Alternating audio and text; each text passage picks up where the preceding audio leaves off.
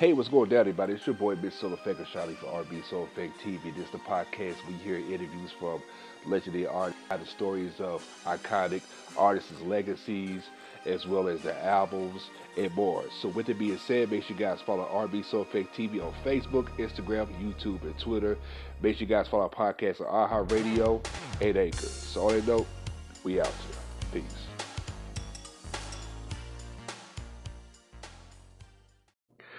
Hey, what's going down, everybody? It's your boy, Mr. Soul Effect, with Charlie for R&B Soul Effect TV. This is episode 13. And this topic we're here to talk about R&B from back in the day versus R&B now. Now, I'm going to say this. Before I get to the talk about the new school talent, I'm going to mention the old school talent.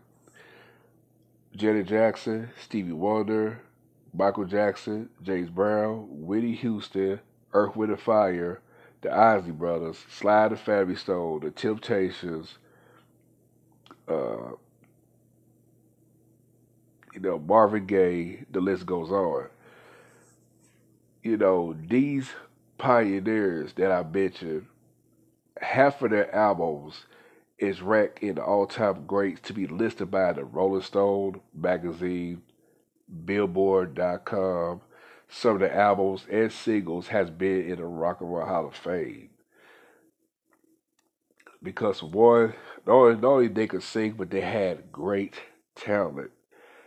That's what makes their career so iconic because of what they brought to the table during those particular times during the prime of their career.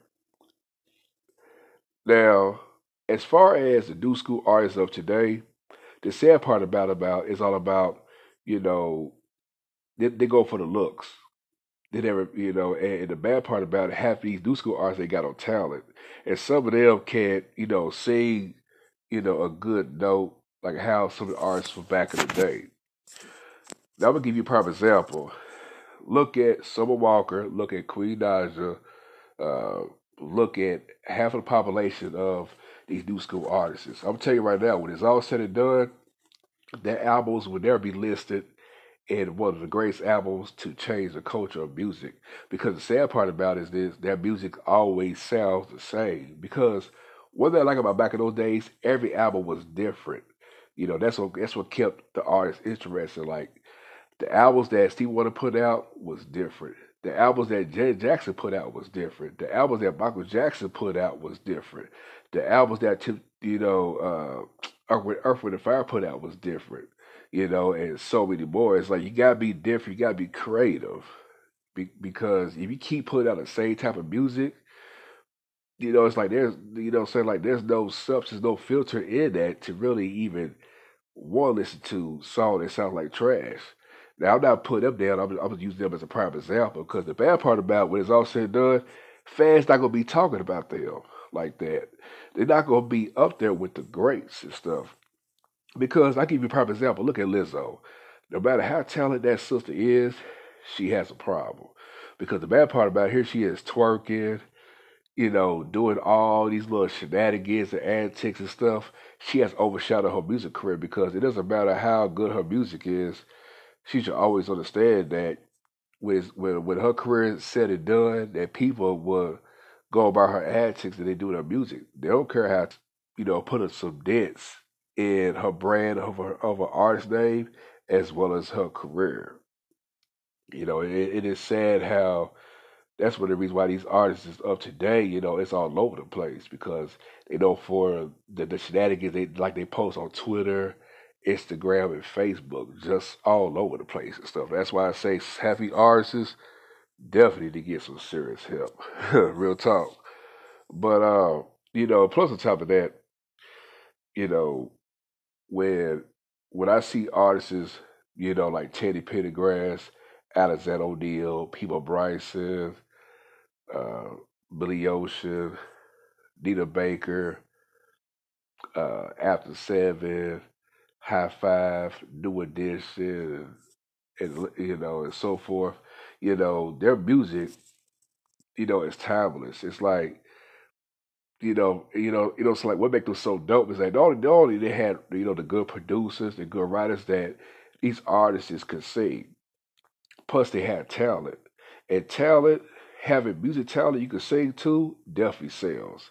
But it's sad how artists can't even hold a note to save their lives, and they wonder why their songs never become so iconic because they keep putting out the same bullshit and stuff, Because like when you looking at labels like Def Jam, Atlantic Records, RCA, and so forth, these labels, they had the same similar type of art. It's like everybody do the same thing. That's bad, man, because what makes it so bad, here it is, you got independent artists, they got real R&B music, and the bad part about it is overlooked. I get it because, the budget and everything, but at the same time, too, there's a lot of talented artists that been a fan of old school music that's trying to keep that tradition style, going.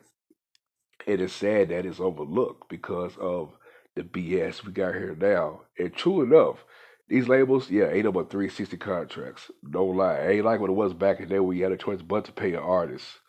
Now these days, everybody got 360 deals. I don't care what nobody says. Half these artists got messed up contracts, no lie. But anyway, like I said, the new school artists of today, when it's all said and done, ain't nobody gonna be talking about them like that. They're so like half of them's not gonna be in the Rock and Roll Hall of Fame or get any type of accolade award because like for one, there's no the bad part about it, their whole music direction, it's ridiculous. It's not even funny. But like I said, shouts to all the legendary icons that, took music where it needed to be. Cause see back in those days, you know, music had a message to it. And because the songs you relate to about relationships, life, uh, loving who you are as a person. I mean, straight up. Because one thing about R&B music in those days, from the '60s, '70s, '80s, '90s, and early mid 2000s, that songs had a feeling to it. Because you can tell when a song is good when the artist puts all their passion and their soul into it. And you can feel the spirit of an artist's voice to be like, man, the way this artist sound, oh my God, they did a hell of a job. So yeah, real talk. But with that being said, R&B is not dead. It has a new car, it has a new wave of real R&B music. Just the point of people scared to open that door because they think they run into trash. So like I said, R&B music will always live on, no matter what's going on in the world. It will always stay in the test of time thanks to all the greats that kept R&B hot, and kept things steamrolling. No matter if rap music was trying to take over or not. So R&B pretty much, say, still rising high, still keep things steamrolling, straight up. So, with that being said, make sure you guys follow RB Soul Fake TV on Facebook, Instagram, YouTube, and Twitter.